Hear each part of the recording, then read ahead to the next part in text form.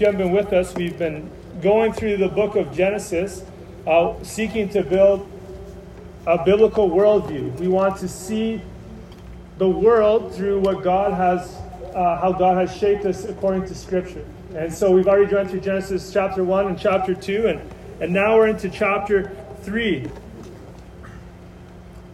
And if you want to look on the back of the bulletin, if you'll notice that there's kind of notes for the sermon, there's scripture references. So there's not all of them on there, but that may help you if you're hearing like, okay, what did he say? Maybe you can look on there. And if you can also look after if you want to, like, hey, what passage did he go to? Because I really want to show you that what I'm saying is, hey, this isn't my own opinion. This is what we find in the Word of God. So you just notice that on the back of the bulletin, those sermon notes. Friends, what if there was a sickness that affected everyone? Young and old, and everyone got it, and everyone passed it. Everyone who was born received it, and it couldn't be stopped, and the outcome of everyone who got it was death, 100% of the time. It's not a scenario, actually, what I'm talking about, it's a reality. That's what we're going to be looking at here today in the text of Scripture, the sickness of sin that every human has. Every child born gets passed on to them, and part of the sentence of sin is death. And no one's dodging it. No one's escaping it 100% of the time. We all meet our Maker. That's what we'll be looking at in Genesis 3. Sin entering into the world. If you've been with us as we went into Genesis chapter 1 and we saw how God made everything in 6 days of creation. And how He made everything and it was good. It was good. And then on the 6th day of creation, He made man and woman in His image and His likeness. And He made them to rule over and have dominion over the earth and over all the animals of the land and of the sea and of the air. And He said it is very good. So we have that in chapter 1. We have 6 days of creation, very good. In chapter 2, we have actually God kind of going back into day 6 of creation and describing in greater detail how God made man and He put him into a garden and He made him in the garden to work it. And then He made woman for man. We looked at that last week, how God created marriage. That a man should leave his father and his mother and then be united to his wife. They become one flesh, the permanency of marriage. And again, that happened on day 6. It's very good. Everything's very good. But then we come to chapter 3. And it seems like things change quickly. It's a significant part of our story. The fall. It's our story. But it's not the end of the story, as we're going to see even this evening. If you want to stand with me as we're going to read Genesis 3, verses 1 to 13. We're going to be looking at the first half of this chapter this evening. Now the serpent was more crafty than any other beast of the field that the Lord God had made. He said to the woman, "Did God actually say, 'You shall not eat of any tree in the garden'?" And the woman said to the serpent, "We may eat of the fruit of the trees in the garden. But God said, 'You shall not eat of the fruit of the tree that is in the midst of the garden, neither shall you touch it, lest you die.' But the serpent said to the woman, 'You will not surely die. For God knows that when you eat of it, your eyes will be opened, and you will be like God, knowing good and evil.' So when the woman saw that the tree was good for food, and that it was a delight to the eyes, that the tree was to be desired to make one wise, she took of its fruit and ate. And she also gave some to her husband who was with her, and he ate. Then the eyes of both of them were opened, and they knew that they were naked.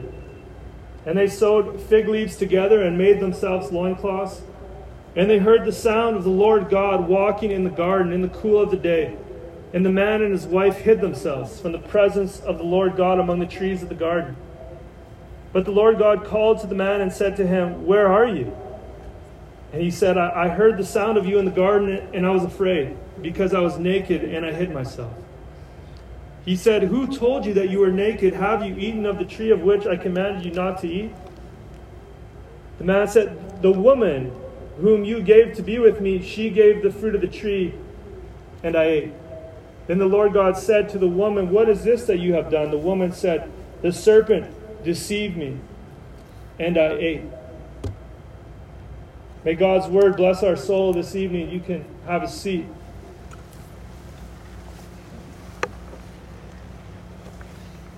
This is the fall. Again, I just want you to see Genesis 1 and 2, like everything's going good. It's very good. God's good creation.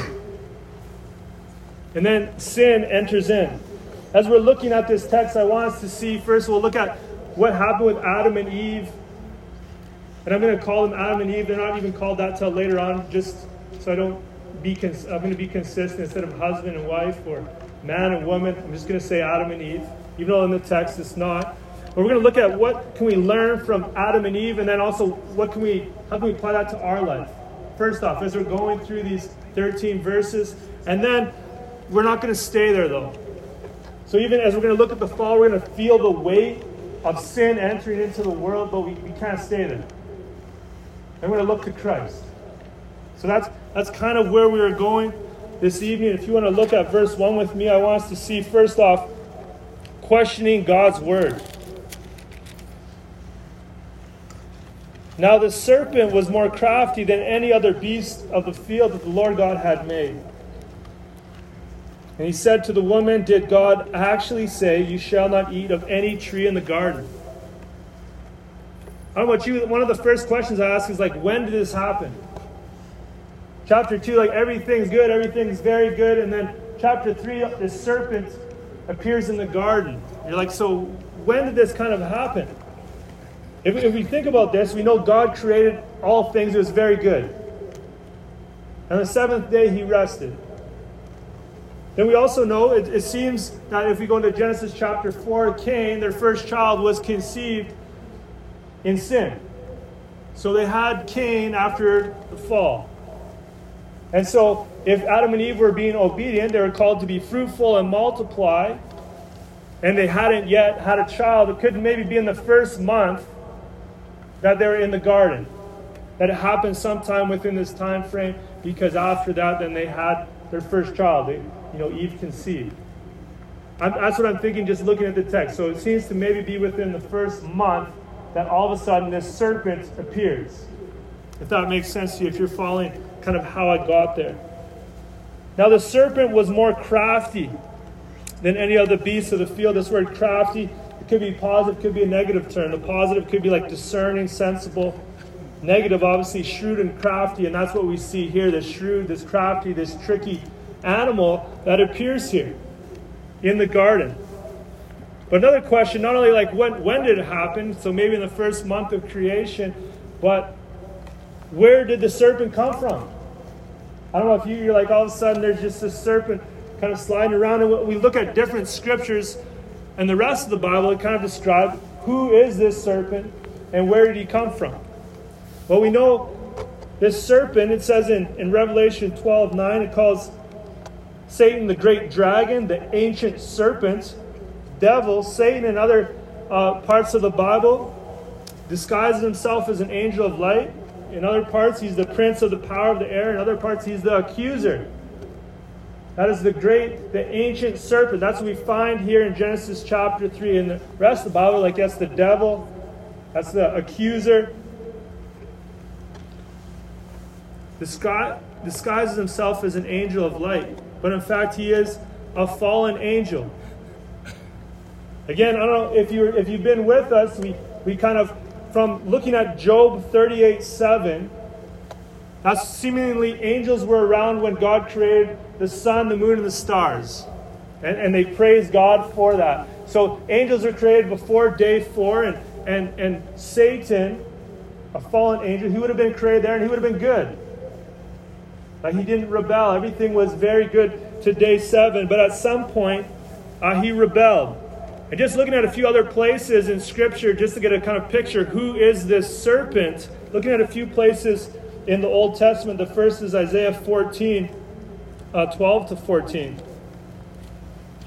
There's these few passages in the Old Testament, and it's like, okay, it's talking about the king of Babylon. But when I read to you what's written there, you're like, clearly this is not talking about the king of Babylon. it's talking about Satan. So we can have a little bit more background information on this serpent that appears there in Genesis chapter 3. Looking at Isaiah 14, verses 12 to 14. Isaiah wrote this, "How you are fallen from heaven, O Daystar, son of dawn." Right? That's not the king of Babylon. How you fallen from heaven. How you are cut down to the ground, you who laid the nations low. You said in your heart, I will ascend to heaven. Above the stars of God, I will set my throne on high. I will sit on the mount of assembly in the far reaches of the north. I will ascend above the heights of the clouds. I will make myself like the Most High. So here we can just see this picture of Satan's heart. Wants to be higher than God. Though made as an angel, wanted to usurp the place that God had. Another place I just want to bring your attention to is Ezekiel 28. Looking at verses 11 to 17. And again, so this part is talking about the king of Tyre. Part of one of the ancient civilizations. But as I read it again, you're like, okay, that's not talking about the king of Tyre. I believe this is describing Satan, and we can learn a little bit more about this ancient serpent. Ezekiel 28, verses 11 to 17. Moreover, the word of the Lord came to me, Son of man, raise a lamentation over the king of Tyre, and say to him, Thus says the Lord God, you are the signet of perfection, full of wisdom and perfect in beauty. That's not the king of Tyre, but I believe this is talking about that ancient serpent. You were in Eden, the garden of God. Every precious stone was your covering, sardius, topaz, and diamond, beryl, onyx, and jasper, sapphire, emerald, carbuncle, and crafted in gold were your settings and your engravings. On the day that you were created, they were prepared. You were an anointed guardian cherub type of angel. I placed you. You were on the holy mountain of God in the midst of the stones of fire you walked. You were blameless in your ways from the day you were created until unrighteousness was found in you. In the abundance of your trade, you were filled with violence in your midst, and you sinned, so I cast you as a profound thing from the mountain of God, and I destroyed you, O guardian cherub, from the midst of the stones of fire. Your heart was proud because of your beauty. You corrupted your wisdom for the sake of your splendor. I cast you to the ground. I exposed you before kings to feast their eyes upon you. So again, we learn two things about this serpent as it appears. He wanted to be like God, and he was prideful at his beauty, at how he was made. And at some point, Satan rebelled against God, and he ends up here in the garden. Just a little background for this. One question we can ask is, as the serpent appears, is this actually Satan, or is Satan possessing the snake? And we're not sure, because at times we see in Scripture Satan possessing individuals, like Satan, how he kind of filled Judas, as Judas went and betrayed Jesus, right? But so we see this snake in the garden, whether it's possessed by Satan or actually Satan himself. That's who he is, a little bit more of his background. He was made beautiful, he was full of pride, and he wanted to be above God. And so it's no surprise what we see him doing to God's good creation. Turning back to Genesis chapter 3, looking at this snake. One commentator, Henry Morris, says this: before man could bring sin into the world, he must be persuaded to sin by an agent external to himself, since there was yet nothing within his own nature to lead him in such a direction. Just think about this, right? Man, woman, Adam and Eve were made good. Very good. They didn't have any inclination in them to kind of choose evil, and all of a sudden this snake appears in the garden to bring this temptation. We can ask ourselves, why did God allow the snake to be there? And ultimately, I think it's the same reason he had a tree in the middle of the garden, the tree of the knowledge of good and evil. And he said, you're not to eat from that tree. Why did he put the tree there? Why was the snake there? Well, God had a plan. God's plans and purposes are far above ours. And he had a holy plan of saving some through the death and resurrection of his Son, for this would give him the most glory. God does that which gives him the most glory because he alone deserves it. And maybe we can't think through all the intricacies of why he would do that, but God allowed the snake to be here, allowed the tree to be there, and allowed mankind to fall into sin. But he had already had a plan of redemption of his Son, Jesus Christ, to redeem them. Amazing. So what's the question the serpent asks as he meets with Eve? He says to the woman, did God actually say, you shall not eat of any tree in the garden? A question. The first question that appears in Scripture, interesting, is questioning God. And the question that's meant to grow doubt in Eve's mind. Did God actually say that? Meant to question God's word. That's what she said.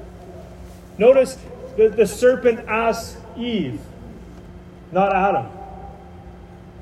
If you were with us last week, we learned that even God created man first, and then from man, right, he created Eve from his rib. And even God's even showing it in a kind of authority there in creation order.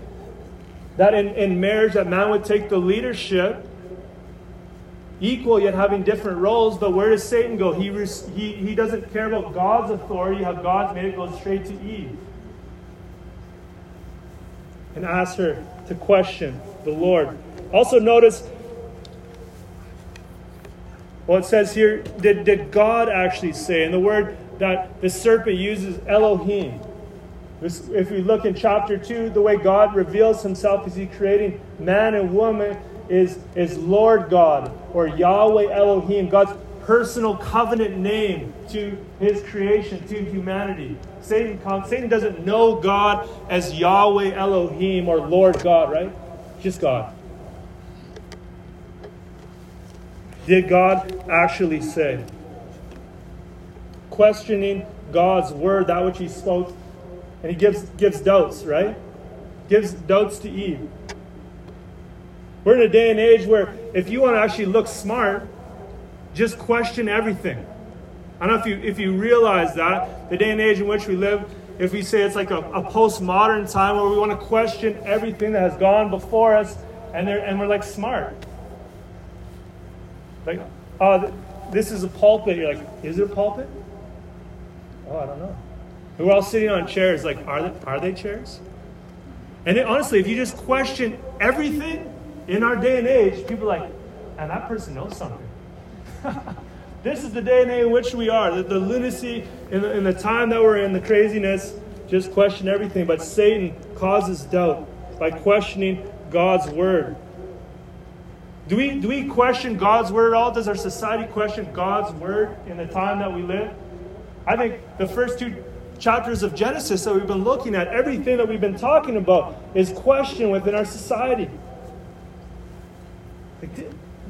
Was there actually a God? Is a God? Will be a God who created the heavens and the earth? Is God actually sovereign? Is he actually in control of everything? Are man and woman actually made in the image and likeness of God? Or just accidents? Like questioning everything. Were man and woman actually made for a purpose? Actually made to have a relationship with God? Or are they just purely accidents? Not really anything. Just do whatever you want? Are we actually made to live for a life to come? We're like, no, this life is just it. Questioning everything. Were we actually made? Did God actually make marriage between a man and a woman? Again, everything is questioned, right? And did God actually make everything very good? Or what about, is there only one way to God through Jesus Christ? Right? We live in a day and age like, no, you got to question. No. Are there not other ways? Where it says in the Bible, where Jesus says in John 14:6, I'm the way, the truth, and the life, and no one goes to the Father except through me. But again, everything is up for grabs. Everything is questioned. And so this serpent opens up the conversation questioning God. In verse 2 and 3, we see the woman's response. And the woman said to the serpent, we may eat of the fruit of the trees in the garden. But God said, you shall not eat of the fruit of the tree that is in the midst of the garden, neither shall you touch it, lest you die. One thing we maybe haven't even addressed, there's a talking snake. And Eve is responding to the snake But we actually don't know at what point this came in, and whether, like Eve, maybe she hadn't seen all the animals. Maybe she didn't even know that the animals weren't going to talk, or maybe before the fall, maybe they communicated in some way, shape, or form. And a lot of people can make a big deal, because what was said to Adam, if you look at verse 16, verse 16, God said to Adam, "You may surely eat of every tree in the garden, but of the tree of the knowledge of good and evil you shall not eat. For in the day that you eat of it, you shall surely die." No more, no less. That's what we have recorded. But yet when we look at Eve's response, she says, "You shall not eat of the fruit of the tree that's in the midst of the garden, neither shall you touch it, lest you die." And some people make a really big deal, like, why did she add, "unless you touch it"? If we just think about this, maybe that's how Adam taught her. Because Adam was the one, or the man was the one who was first given the instructions, and then later on Eve was made, and then he passed on that information to her, and maybe she's like, what about that tree? Yeah, don't go near that tree. We'll die if we touch that tree. Maybe he summarized it, and maybe that's how she got it. But I want you to see that that's actually not the first sin. It's coming from Eve saying that wrong, adding to God's word. So maybe it's not as big a deal as some people make out of it. Because what was her sin? Her sin was eating the fruit. Again, though, the proper response should have been, but I think all of us would have maybe been tricked and tempted. Did God really say yes? Yes, God did say. But that was not Eve's response. So then the conversation continues. Now, before the serpent is questioning God's word, now he's questioning God's goodness. Verses 4 and 5. "But the serpent said to the woman, 'You will not surely die. For God knows that when you eat of it, your eyes will be opened, and you will be like God, knowing good and evil.'" So we have the first question in the Bible from the serpent. Now we have the first lie in the Bible.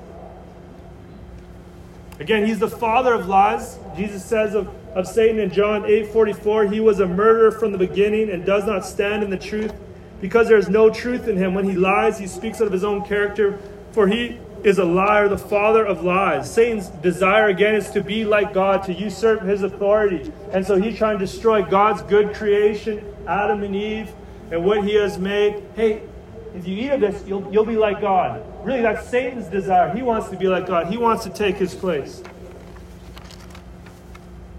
I want you to hear this quote from a commentator. He says, "Satan's methodology was threefold. First, he raised doubts as to the wisdom, justice, and love of God. Second, he made a direct contradiction of the word of God. And third, he claimed that disobedience to God will result in the highest good." Right? Like, Satan is basically saying, first he questions the word of God, and second he questions the goodness of God. Like, actually, I think God's holding something back from him.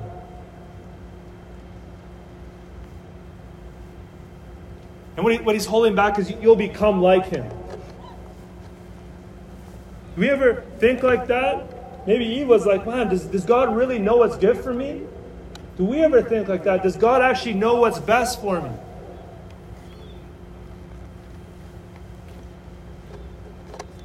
Is God holding something back from me?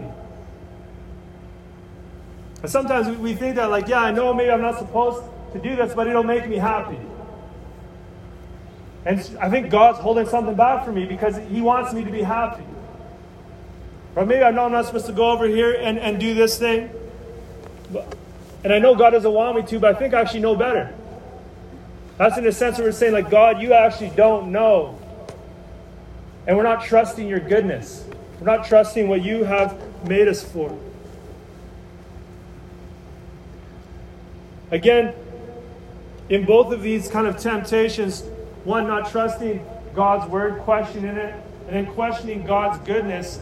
Again, the answer should have simply been, yes, God has said, and God is good, and I trust him. But it wasn't. The seeds of doubt were starting to be laid within Eve's mind. And so verse 6, we see, as the conversation leads to the act of temptation. Verse 6, so when the woman saw that the tree was good for food, and that it was a delight to the eyes, and that the tree was to be desired to make one wise. She took of its fruit and ate. And she also gave some to her husband who was with her, and he ate.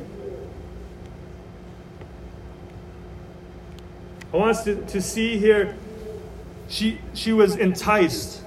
She saw that the tree was good for food. It was a delight to the eyes.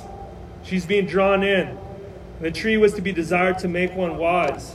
So notice these three things of enticing her in, bringing her into a temptation to eat. And then what did she do? She took of its fruit and ate.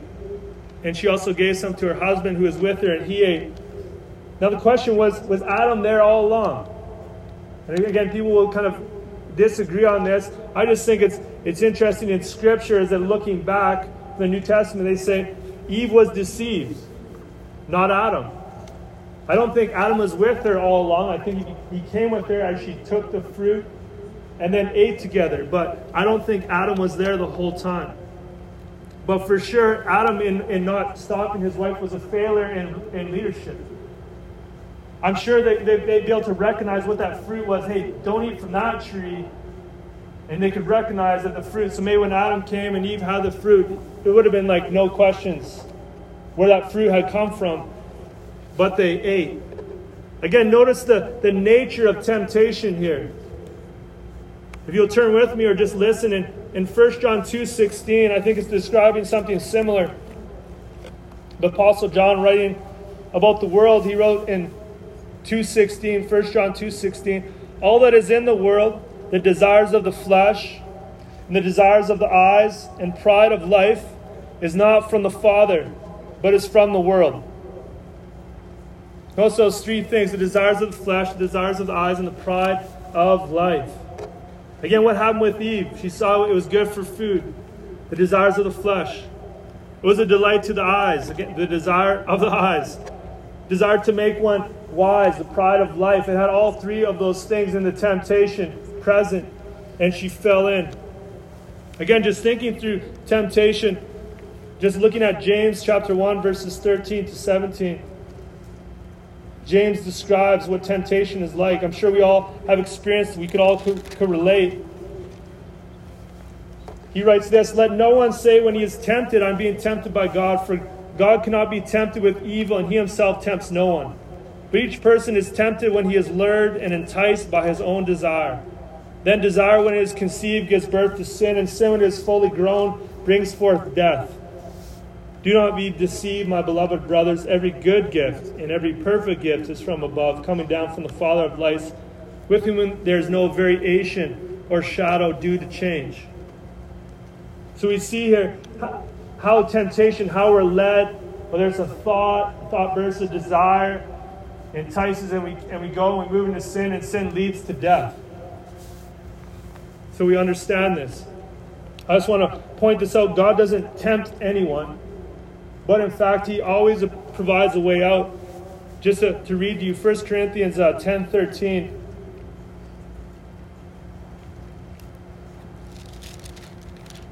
Not going there fully, but as we start to, it's just like, man, sin is starting to take hold of people. 1 Corinthians 10:13. Hear this, no temptation has overtaken you that is not common to man. God is faithful, and he will not let you be tempted beyond your ability, but with the temptation he will also provide the way of escape, that you may be able to endure it. And friends, we know that what is the way of escape? It's a life surrendered to Jesus Christ, led by the Word of God, applied by the Spirit of God in our lives. That's how we can live it. I just want to again bring your attention to Psalm 119. Well-known verse. How can a young person, this is 119 verse 9, how can a young man keep his way pure? By guarding it according to your word. Verse 11, I have stored up your word in my heart that I might not sin against you. Just starting to think of battling temptation. What does that look like? Again, what we prayed earlier, 119 verse 36, incline my heart to your testimonies and not to selfish gain. Turn my eyes from looking at worthless things and give me life in your ways. If we can know, if we can be enticed, if our desires are being pulled away, if as we're starting to think and dwell on things we shouldn't do, we're being pulled to sin and to death, we can pray according to God's word. Lord, change my desires. Lord, grab hold of my eyes. Grab hold of my thoughts. Lead me in your way. But we know the story we read, but they ate. They each ate of the fruit they weren't supposed to. In verse 7, we see the result of sin. Then the eyes of both were opened, and they knew that they were naked, and they sewed fig leaves together and made themselves loincloths. It's amazing that just as you read, there's not like exclamation mark, like stop, what just happened? Something monumental has just shifted. In 2:25, it says the man and his wife were both naked and were not ashamed. And all of a sudden, their eyes were open. Did they gain a benefit at all? No, they in fact gained an understanding of evil, because before they had an understanding of good and good only. And now they ate from the knowledge of the tree of good and evil. Now they had an understanding of evil. And their eyes were open. I don't know about you, if maybe at a young age or something, you have this innocence and then you see something you're not supposed to and your eyes are open. It changes you. Or maybe you hear a joke and maybe you don't even get the joke. Everyone's laughing and you're like, what? And then someone explains it to you. Now you know. Your eyes are open. And so all of a sudden they saw things in a different light they had never seen before. We can learn so many things here. One, it proves that Satan is a liar. Right? He promises life, instead actually he's going to bring death. He promises, hey, you're going to be like God, but actually we're going to see it actually separates us from God. He promises good, and it's actually evil. Friends, we need to know this over and over again, comparing maybe what we hear of Satan's lies within the world, comparing it to God's word. And do not be deceived. What kind of lies do we believe from him today? Just as Eve was put this fruit in front of her and saying, yeah, eat. You will be like God. Just a few that kind of came off my mind. Friends, may we not be deceived from this. The lie that stuff will satisfy. If I just get this thing, and then we get it. That's not it. Don't be deceived by this lie in our culture. Stuff will not satisfy. I say don't be deceived by this lie that entertainment is neutral. Whatever we watch, whatever we listen to, there's worldviews present, shaping our hearts and minds. We just have to be aware of that. Entertainment's not neutral. And so even I'm not saying don't watch anything. As you're watching, just be aware, like, okay, this is what they're trying to teach me. This is what they're telling me. This is how they're telling me to worship. This is what they're telling me is important and valuable. And lastly, don't believe the lie that's present in our world that this is all there is in life. And just make the most of this life. Enjoy this moment because that's it. That's a lie. It's not it. You have eternity to look forward to if you're walking with the Lord. If not, you have eternity separate from him in judgment. That's the truth. So even this picture, as they ate it and the eyes of both of them were open, they knew that they were naked. It's actually a different Hebrew word that's used than in chapter 2. In chapter 2, it just seems like this innocent. This is who they are. God made them good, very good. So there's no sin in them just being as they are. But all of a sudden, they have sin or shame attached to their nakedness. Because their eyes were open. They didn't win. Sin entered the picture. It says in Romans 5:12, sin came into the world through one man, and death spread through sin, and so death spread to all men because all sin. And then we see every human being after them now had a sinful nature, a natural tendency to want what you want when you want it now. The question is, like, how bad is it? Okay, sin entered into the world. I'm going to read a few verses of Scripture, kind of draw a path with you. Genesis 6:5. This is just before the flood, Genesis 6:5. The Lord saw that the wickedness of man was great in the earth, and that every intention of the thoughts of his heart was only evil continually. Genesis 8:21. The second part. The intention of man's heart is evil from his youth. Psalm 51, verse 5, the psalm that David wrote after he sinned with Bathsheba. Psalm 51:5, behold, I was brought forth in iniquity, and in sin did my mother conceive me. Even from birth. Now everyone born with this sinful nature, this tendency to go away from God. Jeremiah 17:9. The heart is deceitful above all things and desperately sick. Who can understand it? In Romans 3 verses 10 to 12, it is written, none is righteous, no, not one. No one understands, no one seeks for God. All have turned aside. Together they have become worthless. No one does good, not even one.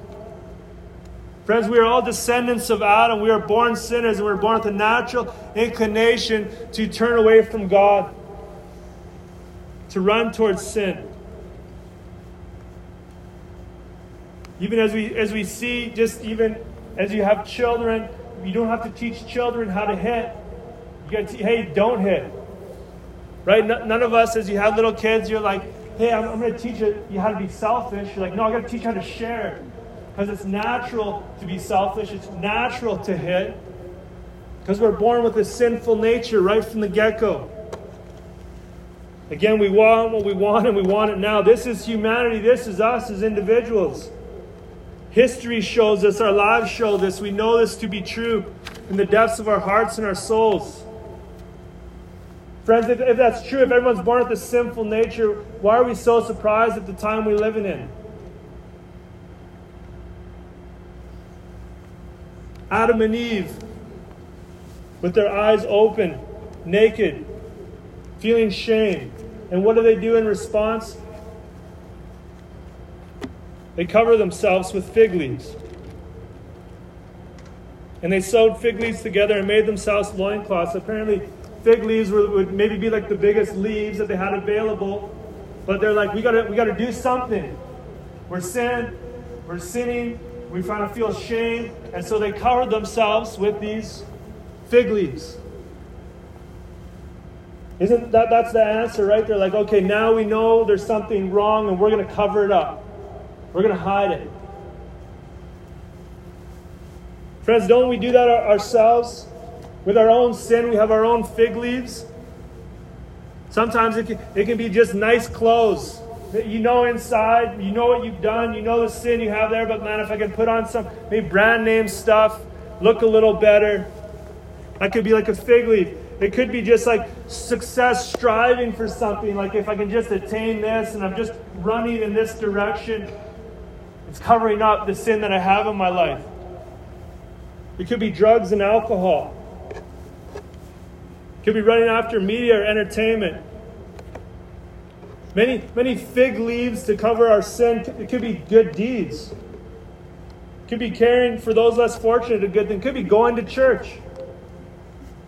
I know I'm a sinner, but I'm gonna do this, and that's gonna cover over my sin. We come up with all types of ideas, all types of fig leaves. Friends, seeking to cover over our sin with fig leaves is like someone finding out they have a cancer that's ripping and tearing through their body and is going to destroy them. And then they go and they're like, I'm just going to get a new shirt, maybe some new pants. Put it on, like, now I'm good. No, you have a sickness that's in you that's destroying you that needs to be dealt with. It's not this outward covering that we need to do. It's this inward renewal that needs to happen. We have a problem, sin in our hearts. Adam and Eve had a problem. We look at the result of this in verse 8. We see how sin separates us from God. Then they heard the sound of the Lord God walking in the garden in the cool of the day, and the man and his wife hid themselves from the presence of the Lord God among the trees. Think about the reality of Eden. I guess the Hebrew word here it creates this, like, it's a daily habit that God was just walking in the garden. And that Adam and Eve were walking with God often. This is something that often happened. At this point, God's walking. Again, notice the name, the Lord God. Yahweh Elohim, the personal covenant name of God. That's who he is. And he's so intimate with his creation. He would walk with them daily. But at this time, he's going and he's walking. And what do? Daily, they were walking with God. They're in his presence. And this time, they hear him coming and they run and they flee. And they go and they hide. And we see this. The one who made them so intimately, in Genesis 2:7, it says, the Lord God formed the man of dust from the ground and breathed into his nostrils the breath of life. We see how God formed the woman, how he took the rib from Adam and formed Eve, formed woman. It's very good. Yet they're running from that creator. They want to hide from him because that's what sin does.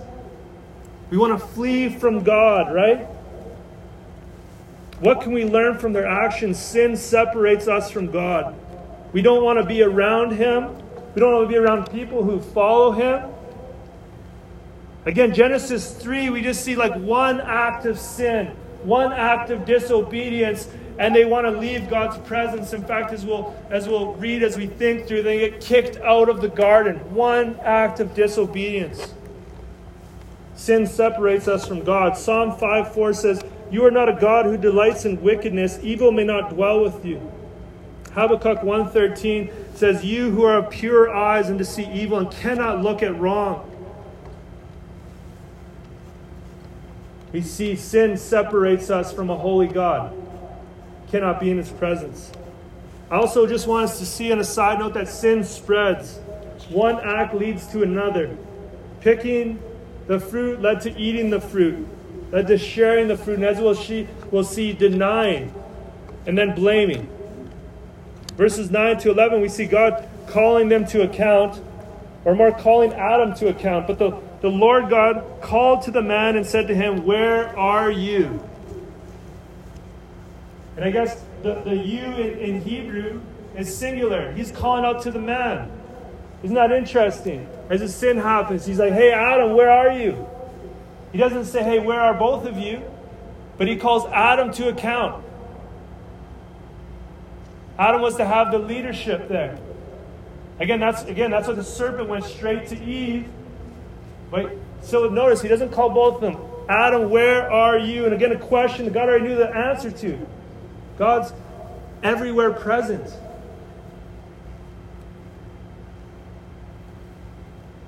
Adam's answer, and he said, I heard the sound of you in the garden, and I was afraid, because I was naked and I hid myself. What a sad reality, right? The one who created and formed Adam, and now he's afraid to be in his presence. The God who's so good and so gracious, that sin would separate us in such a way that we'd be afraid to be in his presence. And God's response, he said, who told you that you were naked? Have you eaten of the tree of which I commanded you not to eat? The question he already knows the answer to. An opportunity, though, for Adam to come forward. For Adam to confess. But we know that's actually not what happens. Verses 12 to 13, we see the blame game for sin.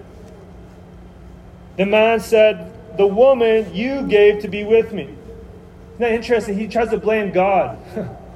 The woman that you gave to me, she gave me fruit of the tree. And I ate.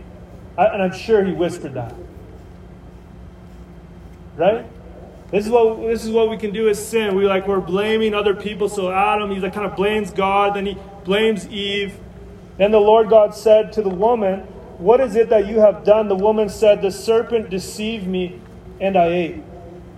So the woman blames the serpent. We'll continue on Genesis 14 in chapter 3 next week, continuing on to see the curses that are laid upon all of them for this. Adam blames God, blames Eve, then admits he ate, then Eve blames the serpent, right? Don't we do this with sin? We can, again, pick on kids. We can see kids get into a fight. You're like, hey, what's going on here? They did that. Did you do anything? No, they did this. But I don't know about you. Can't we do the same? With sin, like never really taking ownership? I don't know about you, but like just the time we're living in. It's a hard time. And I think a lot of us psychologically are not firing on all cylinders. Like that's just the reality. But we shouldn't be able to blame that and then sin. Or sometimes, I don't know about you, we can slip up, we can get angry or upset. Do different things, maybe look at what we're not supposed to look at. Hey, I'm tired. I'm hungry, I feel lonely. Oh, it was these other people I was with. That was a bad situation. We can point in so many different directions instead of taking ownership. Yeah, that is my sin. Friends, true repentance says, yes, that's on me. I'm the sinner. So we look at what Adam and Eve did. Now I just want to turn our attention upon ourselves. You guys know the story of the tax collector and the Pharisee in Luke chapter 18.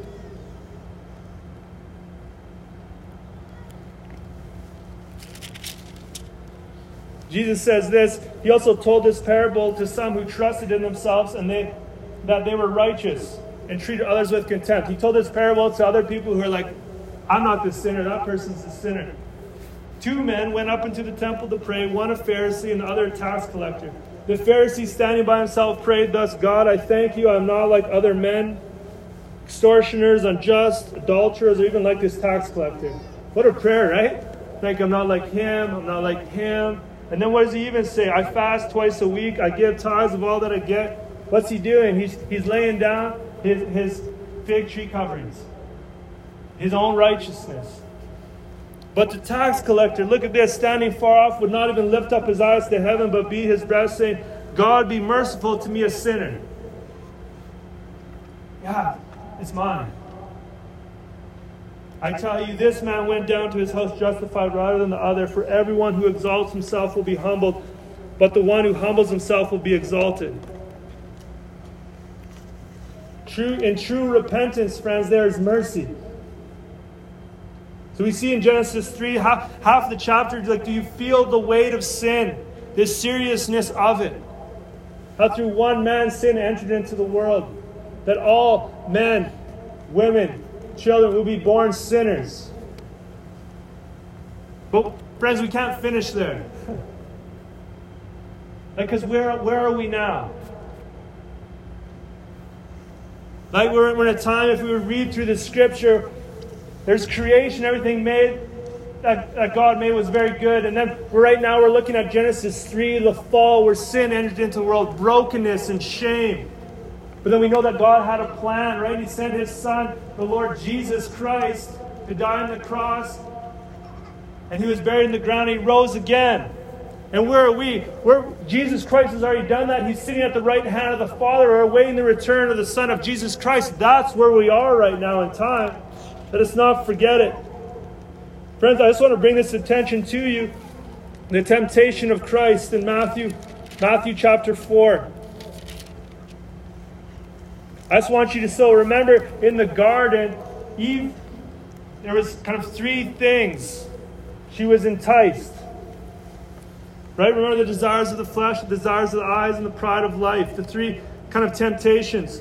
Jesus, after he's baptized, he's led into the wilderness to be tempted by the devil. We'll look at verse 3. And the tempter came to him. This is the same person as the serpent. And said to him, if you are the Son of God, command these stones to become loaves of bread. But he answered, it is written, man shall not live by bread alone, but by every word that comes from the mouth of God. What does he do with the temptation? He answers with, this is what God said. Then the devil took him to the holy city and set him on the pinnacle of the temple and said to him, if you are the Son of God, throw yourself down, for it is written, he will command his angels concerning you, and on their hands they will bear you up, lest you strike your foot against a stone. The devil's actually quoting scripture, misquoting it. Jesus, again, how does he respond? Jesus said to him, again, it is written, you shall not put the Lord your God to the test.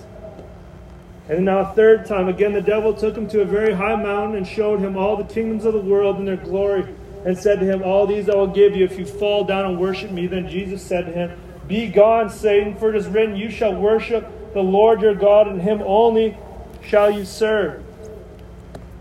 3 temptations. Jesus, what does he do? He meets all of them with the word of God. He was faithful where Adam failed. Did Jesus sin? No, he answered with Scripture. He knows what God has said, and he knows the goodness of the Father. Hebrews 4:15 says, for we do not have a high priest, speaking of Jesus, who is unable to sympathize with our weaknesses, but one who in every respect has been tempted as we are, yet without sin. But even more than that, we know that Jesus, he came to earth, God in the flesh, he lived a perfect life, and he died on the cross for our sins, for our sin and our shame. Remember Satan's question, did God say? I want you to hear what God has said in his word. In 1 Peter 2:24, speaking of Jesus Christ, he himself bore our sins in his body on the tree, that we might die to sin and live to righteousness. By his wounds you have been healed. As God said, yes, he said also in 2 Corinthians 5:21, for our sake he made him to be sin, speaking of Jesus, who knew no sin, so that in him we might become the righteousness of God. Do you get it? Do you get what he did? He took our garbage, our brokenness upon himself, Jesus Christ on the cross. And what did we receive? We received his righteousness. For all who believe, his perfect life covering us. Forget fig leaves, we get Christ. Forget being separated from God. We're reconciled to God the Father through Jesus Christ the Son. Again, how do you receive this? Through repentance and faith, through trusting in Jesus. Repentance would be acknowledging, yes, I am a sinner. It's no blame game. No, like, yeah, this person did this. No, that person did that. It's owning it. No, I am the sinner. And Jesus, he died for me. He died for my sins. Repentance is also turning from sin to God. Not just, I did it. But also I see that that's wrong. And I'm going to turn from that. And I'm going to turn to the Lord. I love to use the language of surrender. God, you are in charge. My life is yours. Have you done that? I pray anyone listening who doesn't know Jesus Christ in this way, that they would cry out to him and be saved. They would find forgiveness. They would find mercy. Simple as, be merciful to me, a sinner. Trust in Christ. He'll forgive you.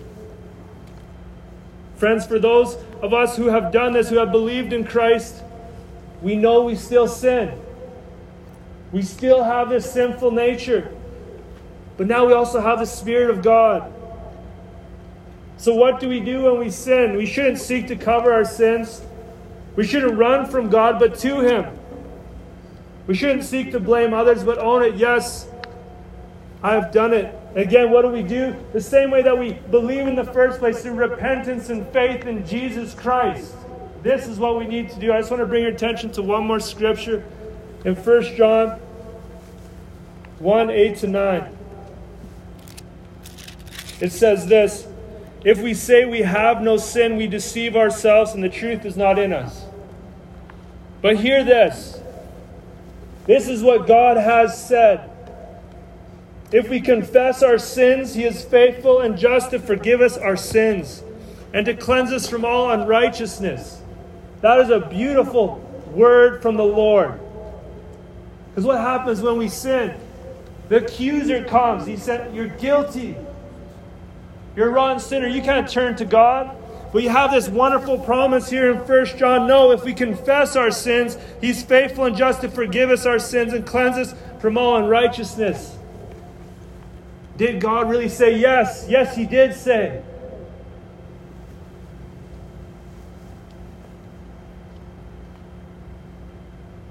Friends, I think this is how you grow in spiritual maturity. Is continue to walk in repentance and faith. Yes, we have this brokenness still within us, but if you have the Spirit of God within you, when you have sin in your life, you repent of it. You deal with it and you go to God through Jesus Christ. And you ask for forgiveness and you keep walking with him. I would just encourage you, even what we see through Adam and Eve, through this temptation, know the Word of God. Did God really say, yes, he did? And know the God of the Word. Is God good? Yes, he is. Has God really said yes? Is God withholding anything good from me? No.